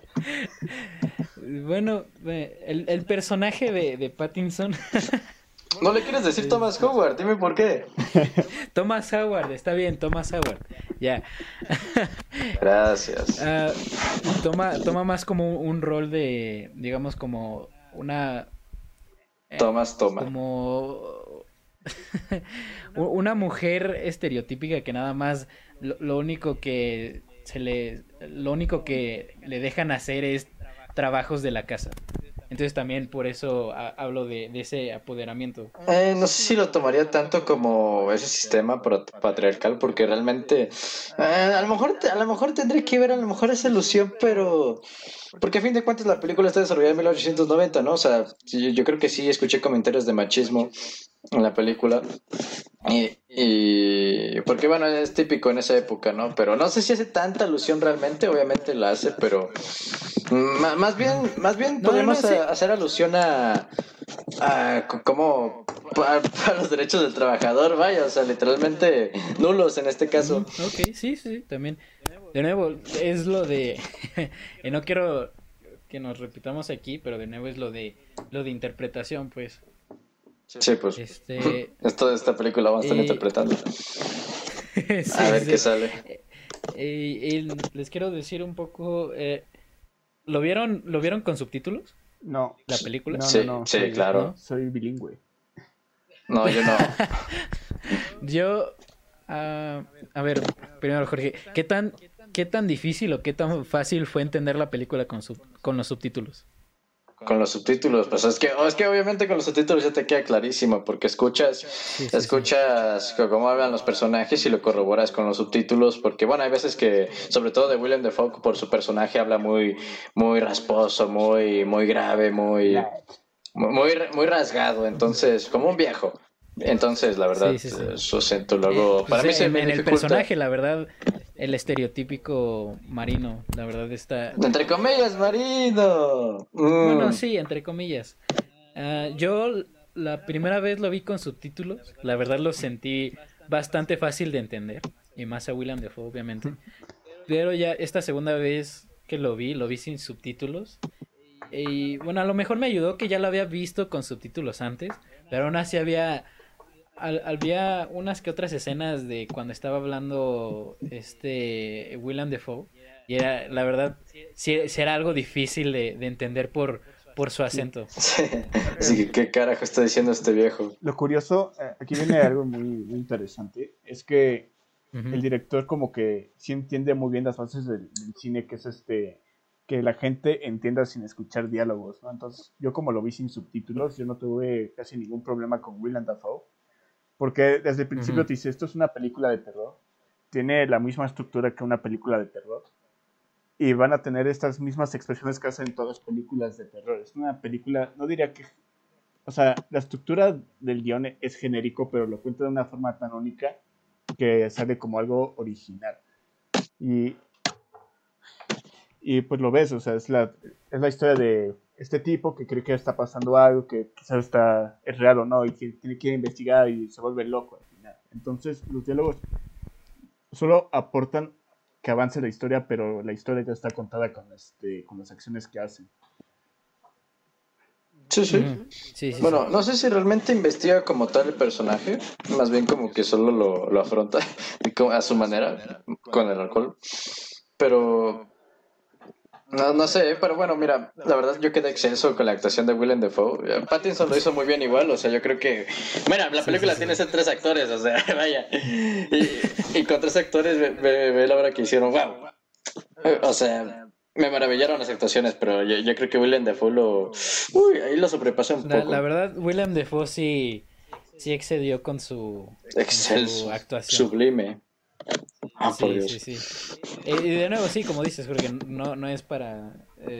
o sea, Pattinson también actuó bien, pero claramente que Defoe, pues, se Queda un robó poquito la opacado, la pantalla. verdad, o sea, se robó el show. Sí. Yo había escuchado por ahí que Pattinson había sido nominado al Oscar el año pasado, ¿no? La verdad no lo puedo confirmar. ¿Es cierto? Para Pues los Oscars del 2019. sí. No me acuerdo, no vi esos. No Yo veo creo que tele. no, yo creo que Pues no, porque aquí estoy no, viendo las lo dudo. nominaciones y... Lo dudo porque no fue The Lighthouse no fue nominado. Ajá. Sí. No, La cual no fue nominado porque según esto el estudio y la academia tienen ahí algunos pleitos. Entonces por eso. Vaya, vaya. Ah, Pues sí, había escuchado que A24 es muy controversial. ajá. O te Y puede gustar o la puedes odiar, vaya, yo por hubiera, la manera sí, en la sí, que yo sí. hubiera, maneja qui- sus sí, obras, ¿no? yo hubiera quitado muchas películas que estaban nominadas a mejor película y hubiera puesto Lighthouse. O sea, Ford contra Ferrari, no, ni ustedes chingar. Esa película está de la. Está Sí, sí, súper sí, sí. X. Pero bueno, no sé, les quiero comentar algunas de las notas, bueno, fueron bastantes notas Dinos. ¿Por que dónde empezamos a fueron, desglosar esta madre? el primero es que la verdad realmente es toda la película como un estado de euforia, con todo lo que trata de llegar, o si están tomando alcohol, o cuando Howard, ahí ya lo dije, se está, Gracias. digamos, se está masturbando y pues también esa ¿Cuál de todas necesidad las de... veces? De hecho, es su cuarta película que se masturba, Robert Pattinson. No manches, ¿en serio? No. Oye, ¿no sabes si realmente se masturbó en escena? No, no se masturba en esa. Creo Ah, que no. ok. Por lo que me Tenía acuerdo, que no. meterse en el papel, ¿por qué no? Aunque la verdad, para que no lo estuviera haciendo, la verdad creo que lo hizo muy bien, no Fue el sé. diseño de sonido, No fue el sé si diseño de sea... sonido. Sí, Todo está arreglado en la postproducción, David, Sí, por favor. esos sí. claps. Y luego también está también la temática muy prevalente de la locura. Que la primera vez que lo vi, yo pensé que el que realmente estaba loco era Willem Es Dafoe, que la son los verdad. dos. Es de, Sí, sí, sí. déjame aportar algo rápido. Y- O sea, Ajá. para poder hablar bien de esto de la locura, el director se basa en varios conceptos. El primero es psicoanálisis juniano. Ese es el primero que tenemos que hablar. Luego es mitología griega y mitología Uf. marítima, de los marineros del siglo XIX. Y otro Ujú. es este es el menor, que es horror cósmico, que es otro tema que también se Ah, habla. ya. Ok, sí, porque sí tomaba muchos temas de que esto me está dando como sensación de algo de el horror Ah, cósmico. también Y no sabía si... Edgar Allan Poe también Ajá. está involucrado en este P. Ah, sí, sí, sí. Ajá. Eso sí lo supe. De hecho, había escuchado que la película en sí se quería basar en su libro del mismo Ajá. nombre, pero que al final no sé qué pasó, que se arruinó el proyecto y al final tuvieron que irse por otro camino. Pero, pero vaya, Vaya, vaya. quién, sa- quién sabe cómo hubiera quedado la película. Ujú. Este, Esto de a mí me cuesta psicoanálisis. trabajo a mí me cuesta ver, bueno, no sé quién, bueno, si quieres yo hablo primero porque ya estoy hablando. No sé, a mí me cuesta clasificar esta película como terror. O sea, si es terror, como tú lo dices, es terror psicológico, es horror cósmico, porque vaya, o sea, nos pone cosas sobrenaturales, sobre todo hay mucho énfasis en el faro, ¿no? De Ujú. que hay muchas interpretaciones también para tomarlo, Ajá. que si que si es una entrada al cielo, que si es conocimiento, que si es, no sé, el Pues mayor sí es en Y éxtasis sí, para ¿no? esto, y llegar, aquí va que lo puede llegar. importante, el psicoanálisis juniano se basa principalmente en los sueños y cómo nuestros sueños hacen arquetipos, ¿no? Que son los estereotipos que, bueno, las figuras modelos que nosotros tenemos en la cabeza basado en nuestros sueños. Y eso se basa toda la película de cómo nosotros interpretamos las cosas que percibimos nosotros hacia lo demás, ¿no? Cómo se proyecta. Y Yo ahí, tengo a David como un arquetipo. ¿Y cuál sería? ¿cómo? Pues, o sea, el conocimiento máximo lo puedes tomar como Dios, lo puedes tomar como esperanza, lo puedes tomar de mil formas, ¿sabes? O sea, no sé si quieres que me metas ya en la mitología. Ah, espérate un poquito. Ya sé que estás muy emocionado para hablar de eso, porque es lo que más te interesa, pero espera, porque Pues de todavía hecho por hay... eso la película para mí, no sé, toma importancia, ¿sabes? Es, O sea, es que no tan así, Porque toma creo... pero mucha importancia, pero todo la mitología se basa en lo que el arte del siglo XIX de los marinos, de las sirenas, todo esto que Ujú. estaba en Hetchi en esos tiempos, ¿no? Y sí, lo que tenemos que tomar en cuenta es cómo los marineros veían en el siglo XIX, especialmente en Estados Unidos, sus experiencias marítimas y cómo ellos se comportaban. Y eso se basa en lo que es nuestro sueño tal cual, ¿no? Como quizás la película se interpreta como un sueño y todas las visiones que ve que son sueños, así es como siente, como ve a William Dafoe, como ve a su papá, como ve su sexualidad. Y ahí es donde viene toda la mitología y como estas cosas que nosotros revolvemos en la cabeza se proyectan a nuestra interpretación de cómo vemos a la gente. Ujú. Entonces, ¿qué ya te quiero iba? entrar de lleno, ¿eh? ¿Tú qué ibas a decir, David? No, y aquí, bueno, de lo que estabas diciendo, no sé, porque tomé muchos temas o un discurso religioso. No sé si eso fue intencional o es por lo que yo conozco cuando tratan de hablar como temas así divinos. Sí, por supuesto que sí, como los discursos que les decía William Dafoe a Pattinson cuando lo maldecía, es totalmente sacado de temas bíblicos, ¿sabes? Hablando de la Ujú. religión cristiana. Sí, sí, sí, porque mira, y aquí tuve que consultar a mi mamá, que es Hablando una con la persona ley. que es una persona que sabe bastante de la Biblia, o sea, ha estudiado bastante la Biblia y La conoce teología. bastante los personajes. Entonces le pregunté sobre el nombre de Tomás y su relación en la Biblia Oh, y me decía sí, yo también busqué eso. y me decía que era el personaje que se negó a creer hasta ver a Dios en sí cuando resucitó. O sea, él no creía que realmente había resucitado Mm. hasta que él lo viera con sus propios ojos. La cual es bastante necesario mencionarlo porque los dos personajes están muy cerca o quieren estar cerca del faro. Oh, sí. Cato, cato, cato. Bueno, sí, yo creo que sí podría ser alusión, ¿eh?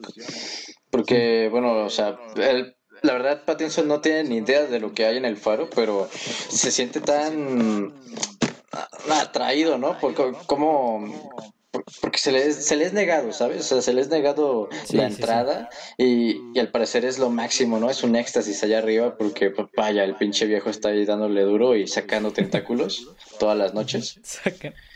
Aunque, Este, ey, necesito rápido, rápido. No sé si lo de los tentáculos realmente haya sido algo que salió o algo que es lo que Pattinson percibió que vio. No, O te sea, digo que es una interpretación súper abierta, cabrona, porque al principio crees ajá. que William Dafoe está masturbando, ¿no? Porque hay una gotota ahí rara, pero luego sale un tentáculo Ajá. y no sabes si es de él o si él se está tiene relaciones con el pulpo, ¿no? a lo mejor Con salió el del faro. faro. O Oh, si Dios. quizás Sí, salió del sí. faro el pulpo, ¿no? Y eso es Es lo... que esto ya es muy subjetivo, ¿no? Ya queda la interpretación de cada uno, pero Ajá. Sí, sí, sí. tiene un simbolismo mitológico muy grande. Entonces, pues ya queda la interpretación si fue una alucinación, Ujú. si el viejo saca tentáculos. Mira, ya es para cada quien. Pues ahorita lo vamos a hablar más a detalle. Ajá. Sí, Sí, yo sí, creo que sí. eso hasta el final, porque hay una interpretación muy cagada que tengo sobre lo que es el En- faro, ¿no? sí. Mira, Y ahora que la hablaste del verdad. nombre de Thomas, yo pensaba que ibas a hablar de Ajá. otra cosa, bueno, pero me confundí. Tomás Es X. ¿Pero que qué? en Entonces. sí el nombre de ¿Cuál? Thomas tiene un origen griego y significa gemelo. Entonces esto nos Ujú. abre a otra posibilidad Joder. donde Ah, ok. realmente estamos Ok. hablando de un mismo hombre, ¿no? Que realmente solo son como dos personalidades de un mismo ser.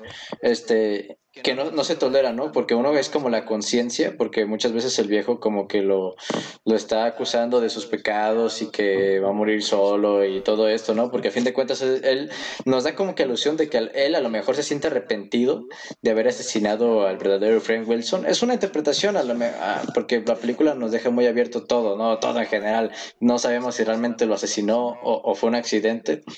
A lo mejor se siente arrepentido del solo hecho de no ayudarlo.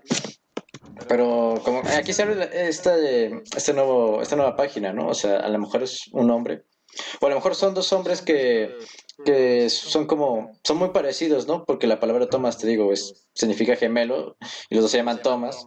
A lo mejor los dos tienen como esa carga de haber matado a alguien, porque se nos hace ilusión también que el antiguo asistente fue asesinado por el viejo. Que a lo mejor él lo intentó, Ujú. porque la película como que nos da pistas que el viejo lo quiere volver loco, pero no está seguro de nada realmente. Algo que me gustó mucho fue un, algo que nos enseñó la película, porque ahí cuenta la mitología de los marineros, ¿no? Sí. Del mar en sí, cuando por las gaviotas, ¿no? Este pensamiento que tienen que los marineros reencarnan como gaviotas al final vaya, en su lecho de muerte reencarnan como una gaviota y por eso le pide muy le pide que no busque pelea con ellas, ¿no? Y en el momento donde él está sacando la trampa de langostas y vemos la cabeza de, parece ser su antiguo asistente del viejo, está tuerto, como la paloma que se la pasa molestando a Pattinson y es como, "Guau, a lo mejor es la carga de los Sí, dos, sí, quién sí. sabe, ¿no? ¿Quién Sí, sabe? tiene muchas visiones sobre la mitología y al fin resolvió un problema que todos los niños de primaria tuvimos cuando empezamos la pubertad, que era cómo chingados te coges una sirena, ¿no? Eso sí. Originalmente iban a La... usar la sirena de Starbucks. O sea, ¿La sirena qué? ya ven que tiene como dos aletas, ¿no? Dos colas. Y Ajá. eso era un Ujú. diseño que existía en el Renacimiento, ¿no? Que era una forma para sexualizar a las sirenas y se cambió con el tiempo, pues para ponerlas como si fueran un monstruo, ¿no? Y de hecho, esa vagina que se ve en la película, En la Clítoris. sirena. ese clítoris, ¿qué es eso? No sé. Esa, Es un rapero. esa vagina se basó en la vagina de un tiburón de verdad. ¿En qué se basó? En la vagina de un tiburón.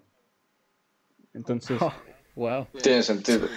tiene, tiene Sí, sí. bastante sentido. Y bueno, la sirena habla de muchas cosas.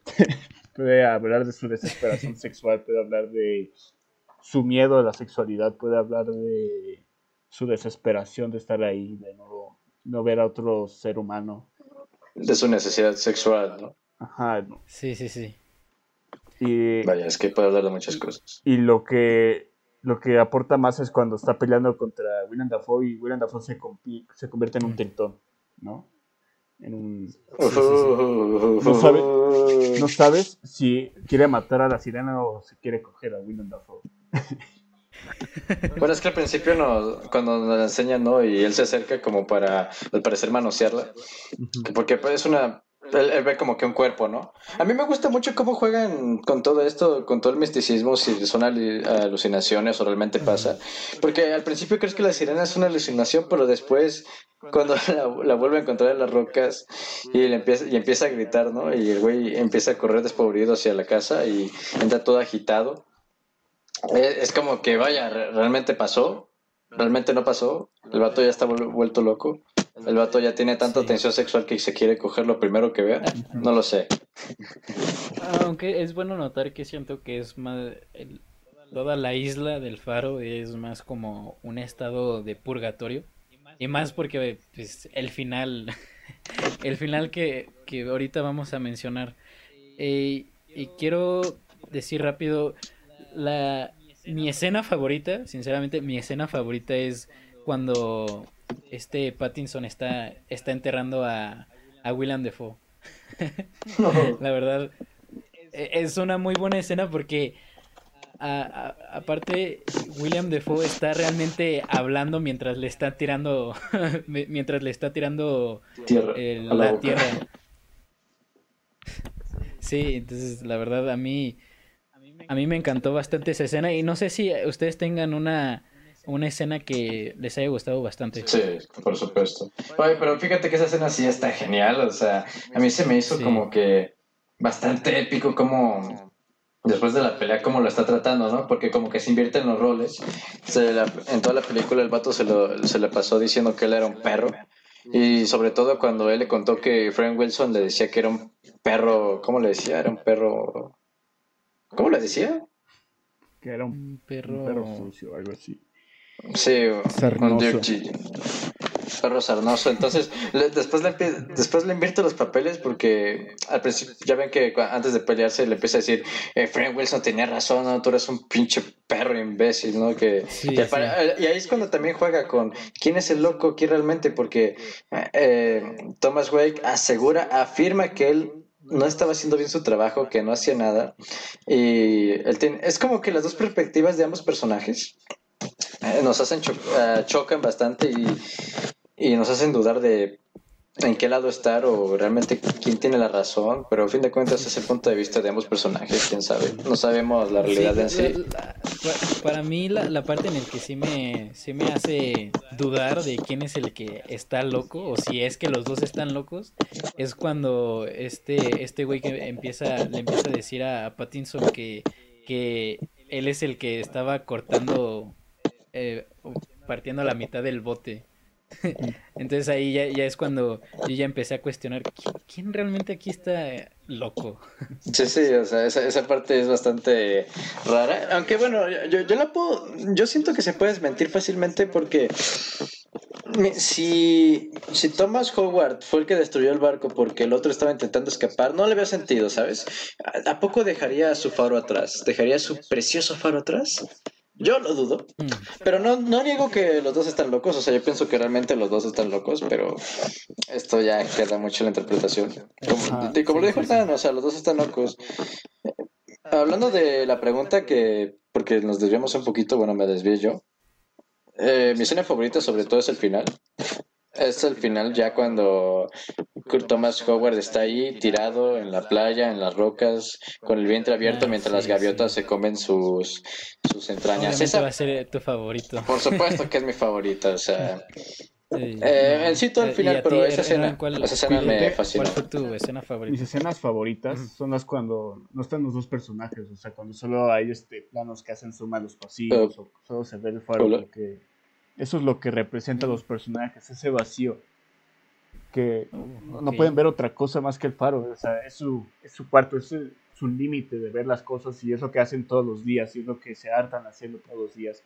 Es lo único que ven, un mar, la lluvia. Eso es, eso es como lo que sienten los personajes, ese vacío. Yo que estuve mucho tiempo, un día les cuento toda la historia, estuve 4 meses en mi cuarto y se siente horrible. Así se siente el faro. Te Vaya, vuelves loco. tú ya llevas Ok. la cuarentena demasiado lejos, ¿eh? Y Ok, es muy buen punto. entonces, sí, Ajá. cuando ponen esas escenas donde solo se ve el faro, así solo, y esos cuartos solos, eso es lo que da o sea, no solo da el ambiente de cómo es la película, sino es cómo sienten los personajes, cómo ven ese lugar, cómo ven la isla y cómo nos sentimos nosotros con ellos. Entonces, para mí eso es espectacular. Sí. Sí, sí, sí. Y bueno, ok. Ahora sí, ya para... hay que entrar ahora sí ya con todo el aspecto de la mitología. Oh, por Si fin, mi quieres parte ahí, favorita. puedes decir lo que has estado ansioso por decir, Jorge. Sí, es que esto tiene tantos aspectos mitológicos griegos sobre todo, pero vaya, o sea, por todos lados. Bueno, o Sí. sea, por ejemplo, había mencionado cuando en la pelea, por un momento, vemos que el viejo como que lo vemos transformado en un tritón, ¿no? Y es como que, y vemos tentáculos y es como que, y ya habíamos visto tentáculos antes y es como que son una alucinación, ¿qué está pasando, no? Hace alusión bastante a Proteo, ¿no? Como si el viejo fuera Proteo. De hecho, es gracioso porque el hogar de Proteo, que es un hijo de Poseidón bueno, en bastantes cantadas hacia él. En otras cantadas es hijo de Nereo y Doris, pero bueno. En principio es hijo de Poseidón, es un dios del mar y vive en la isla del Faro, o sea, que está entre Creta y Rodas. O sea, entonces es como que ahí está la referencia clara, ¿no? Claramente. Y Sí, pues sí. básicamente Proteo puede ver el futuro y tiene conocimiento de todo en general. Y yo creo que aquí es donde hace ilusión al faro, que el faro es eso, que es como, es una interpretación, vaya, es como el conocimiento máximo, es como todo el saber del futuro, del ayer, del presente.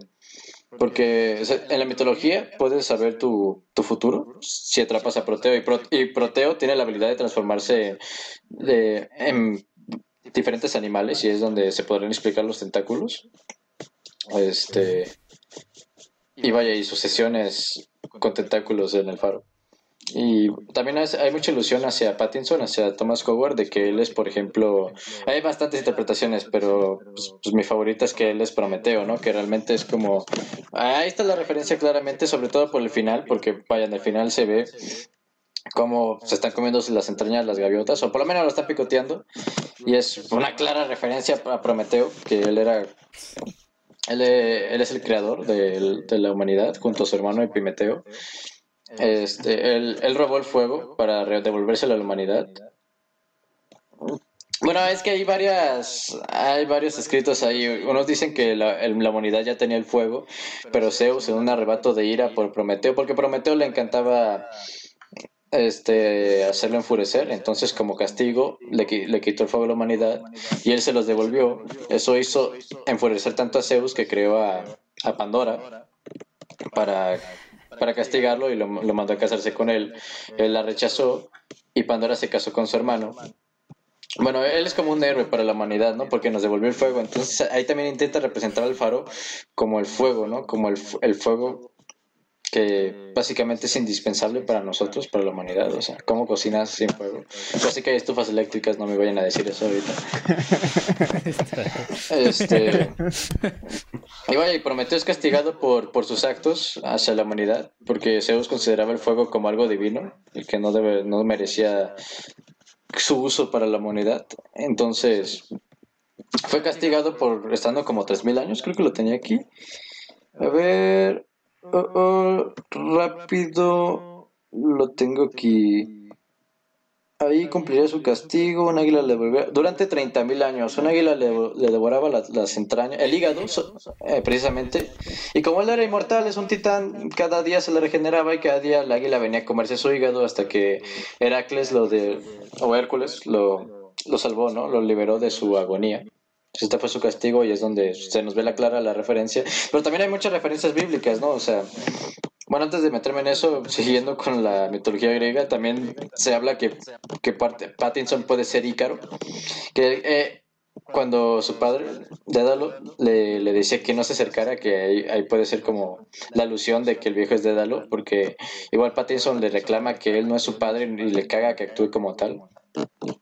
Puede ser como que lo está protegiendo, ¿no? De esa falsa sensación de, no sé, de libertad o de placer, de ver el sol magnífico ahí arriba y le dice no te acerques al sol porque las alas se van a derretir y vas a morir, ¿no?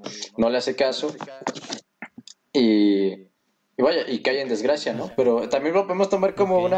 ya me estoy expandiendo demasiado, pero es que, wow, esto es demasiado amplio y también hay muchos simbolismos de la religión cristiana como tú lo dijiste, tú habías mencionado antes que la isla es como un purgatorio y lo podemos tomar como eso, la isla es un purgatorio donde Pattinson es, está siendo enjuiciado, pues, ahí es donde podemos como darle sentido a todas las maldiciones que el viejo le decía durante sus borracheras o cuando se enojaba con él. Él estaba siendo juzgado y estaba siendo probado para ver si merecía bueno, a ver si se quemaban sus pecados y podías entrar al cielo. Se supone que él no lo logró y quiso entrar al cielo por la fuerza y fue castigado, ¿no? Por esto vemos que cae en desgracia al final cuando cae de su éxtasis. Me faltó una referencia hablando del purgatorio porque también se puede tomar como que el viejo es Hades y él está siendo enjuiciado. Es básicamente el mismo punto, solo cambiando un poquito la mitología, ¿no? Y ya no estamos hablando estamos hablando ahora de la griega, pero Ok. va de la mano, la verdad. Ey, Van muy de la sí, sí, mano. es que sí sabes de tu mitología. No, es que de hecho sí va muy de la mano. Ujú. Todo la religión cristiana, la religión griega es fundamental para la cultura occidental. O sea, el Sí, Génesis es exactamente casi igual que la griega. O sea, hubo un paraíso antes de la era de los humanos. Eso pasa en la religión griega, en la mitología griega y en la parte de la mitología cristiana, ¿no? Que hubo un tiempo, una época de oro, pero luego hubo un castigo que llegó gente imperfecta y se hizo una nueva era, ¿no? Y pues sí van muy de la mano y en eso se trata la peli. Totalmente que se inspira en lo que nosotros en cultura occidental percibimos. Como es, sí, se refleja aquí, como tú sí, dices. sí, esa la mitología, bueno, todas esas culturas, la griega, la cristiana, o sea, nos apabulla realmente como sociedad, nos aplasta. O sea, solamente los planetas tienen nombres de dioses romanos, que es básicamente los mismos, ¿no? O sea, es copiar y pegar, casi, casi. Es lo mismo, copy-paste. Sí, O sea, tiene una gran influencia. es genial De, como, de, de hecho, y, a ver, bueno, sí. o sea, yo siento que aquí llegaría mi conclusión de la película, que es genial que podamos sacar tantas interpretaciones de tantas culturas, de una historia de un Sí. viejito que literalmente es lo que yo veo. Es un viejito que le da hueva hacer el trabajo forzoso y obliga a alguien que se queda abajo y él se queda arriba en el faro. Nada más vigilando. De eso se trata la peli y podemos sacar interpretaciones enormes de lo que puede ser una historia tan simple. A ver, es hermoso. Ay, sí, la verdad es que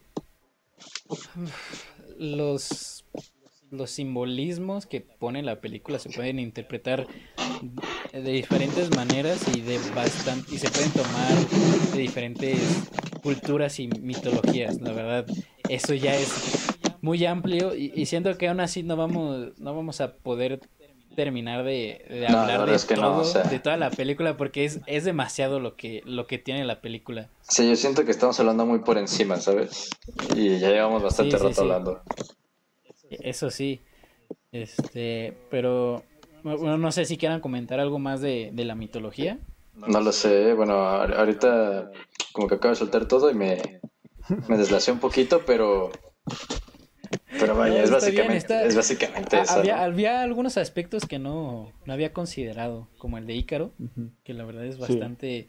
Ahorita que cuando lo dijiste, sí tiene bastante conexión.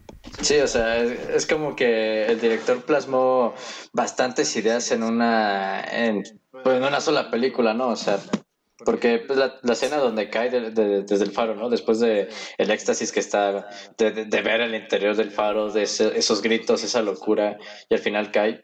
O sea, que queda perfectamente para muchas, para muchas historias esta mitología, ¿no? Y vaya, es que no sé qué comentar ahorita, pero Sí, sí, sí, sí. es Y que, bueno. wow.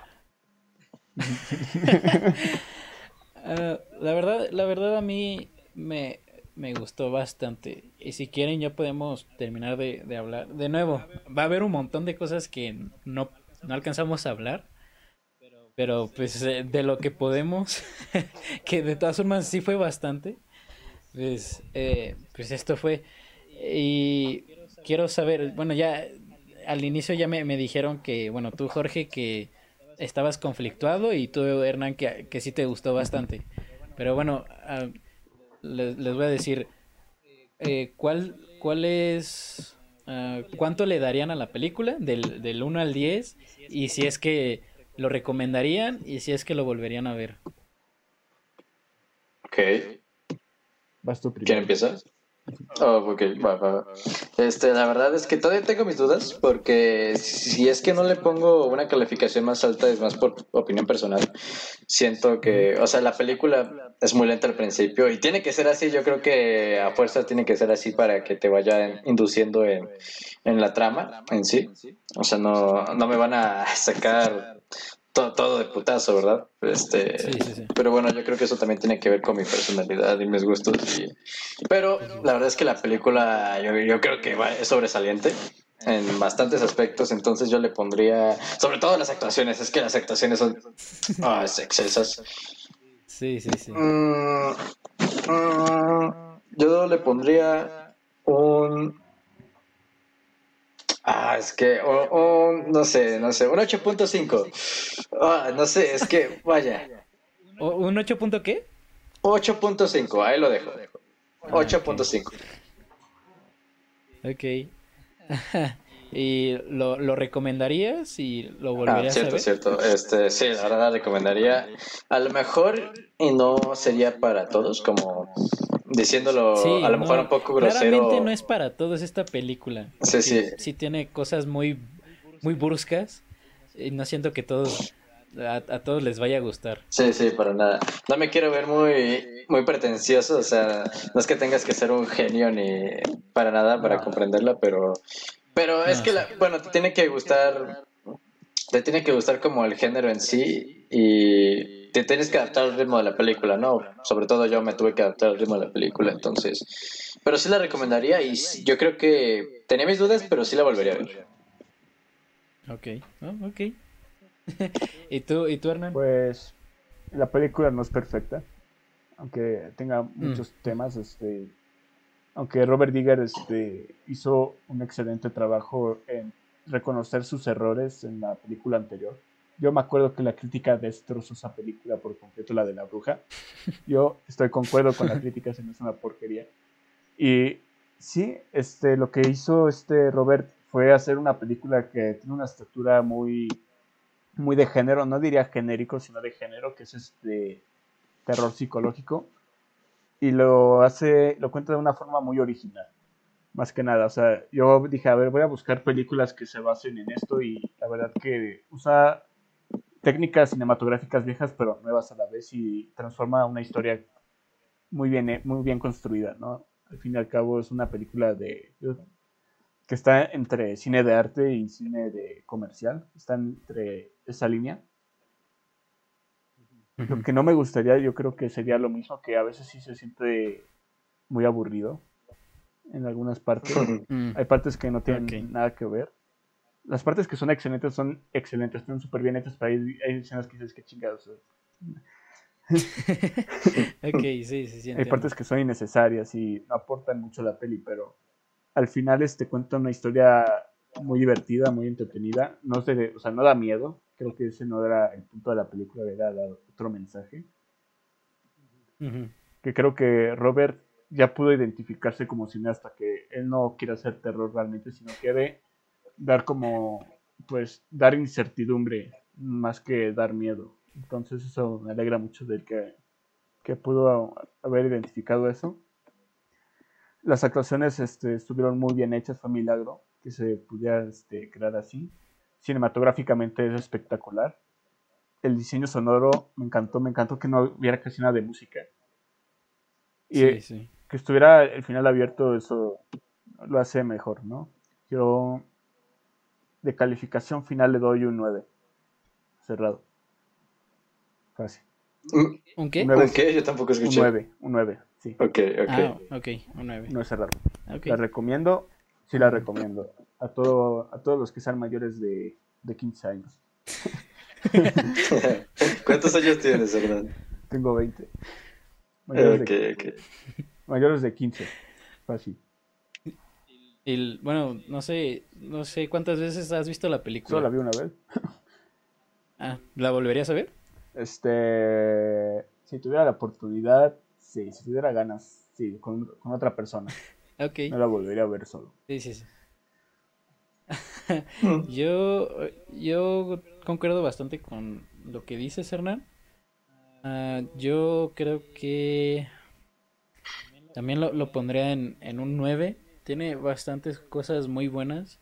Sinceramente, ninguna de las dos veces que la he visto me aburrió. La verdad, a mí sí me entretuvo bastante. Y la verdad es que sí siento que a lo mejor sí puede ser algo difícil de comprender el diálogo. Bueno, para mí. Entonces, eso a lo mejor le afectó un poco, pero aún así lo disfruté bastante. Lo recomendaría, claro que lo recomendaría, si no, no sé, si no, no hubiéramos visto esta película. Eso no es Y, cierto, ¿eh? En la ruleta hay películas de dudosa no, calidad. no, no, o sea,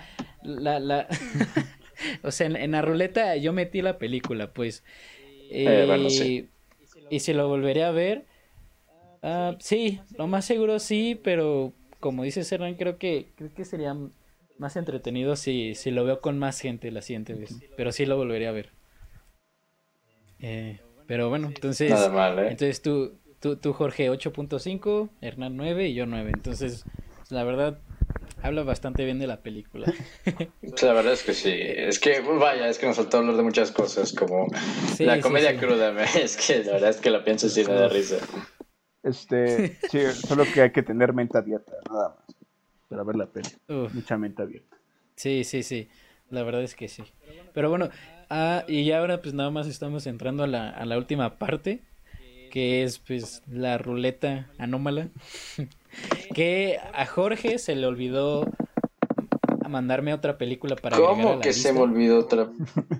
La tengo aquí, la tengo ¿O ya aquí. la tienes? La tengo aquí. Ah, la tienes aquí para agregarla. Ok, Sí, por ¿cuál es? supuesto. Mira. Se me olvidó el nombre, espérame. Espérame. Eh, Bueno, de mientras voy a Es que no sé cómo se recapitular. pronuncia Delicatessen. ¿Cuál? Delicatessen. Te la voy a escribir en el Discord porque la neta no sé cómo se pronuncia. Ok, bueno, voy a recapitular rápido las películas que están en la ruleta. Y la primera es Parasite, El La parásito, tumba sí. de las luciérnagas, Y recontra uf. ah, Ahí está, ya la escribí. Frozen 1 y 2. Ese es uno solo. No mames. Una joya Cisne de la Negro. animación. Oye, el Cisne Negro. Sí, Sweeney Todd, Citizen Kane, Uf, The Lobster, The Lobster. Upgrade, Cartas de Van Gogh y ahora el que se va a incorporar va a ser Delicatessen. Te digo, No sé no si lo sé. estoy pronunciando bien. Pues te digo, por La, eso yo tampoco sé. la verdad no había escuchado de esta película, entonces si toca será interesante ver. Pero bueno, ya le voy a dar a la ruleta y a ver qué es lo que qué es lo que cae. Vamos a cruzar A los ver. dedos. Frozen, Frozen. Frozen 1 y 2. Frozen 1 y 2. Ok. La tumba de las luciérnagas. Oh, Oh, vaya, bueno, está bien, está muy buena, ok. Y de nuevo los aplausos de la ruleta. Aplausos míos también. Y bueno, pues quien sea que esté escuchando, pues para que sepan, el siguiente episodio entonces va a ser La tumba de las luciérnagas. Y como fue la película que metió Jorge, ahora me toca meter otra película. Muy bien, muy bien. Pues va, yo uno Y y pues uno, bueno, creo. Nota el Sí, patrón sí, aquí. sí. Y pues bueno, y ya nada más último para anotar, la verdad, estoy muy feliz que ya pueda tener mejor audio. Bueno, eso se Porque verá en postproducción, ¿eh? Sí, sí, sí, pero va a ser más notable esta vez que Sí. la pasada. Y más con la edición que el Discord por alguna razón en algún punto hizo que hubiera eco. Y no sé si eso fue fácil de escuchar, pero bueno. Eh, Lo importante es que ahora tenemos audio. Y bueno, pues es todo. Gracias, Hernán, por haber acompañado. La verdad es que fue muy interesante toda tu perspectiva sobre la película y los temas de los que hablamos. Entonces, si en algún momento quieres regresar, pues pues, con gusto aquí puedes estar. estoy libre las noches, entonces ya, ahí me ves. confirmo. Ok. Yo estoy Vale, libre para saber. 24/7.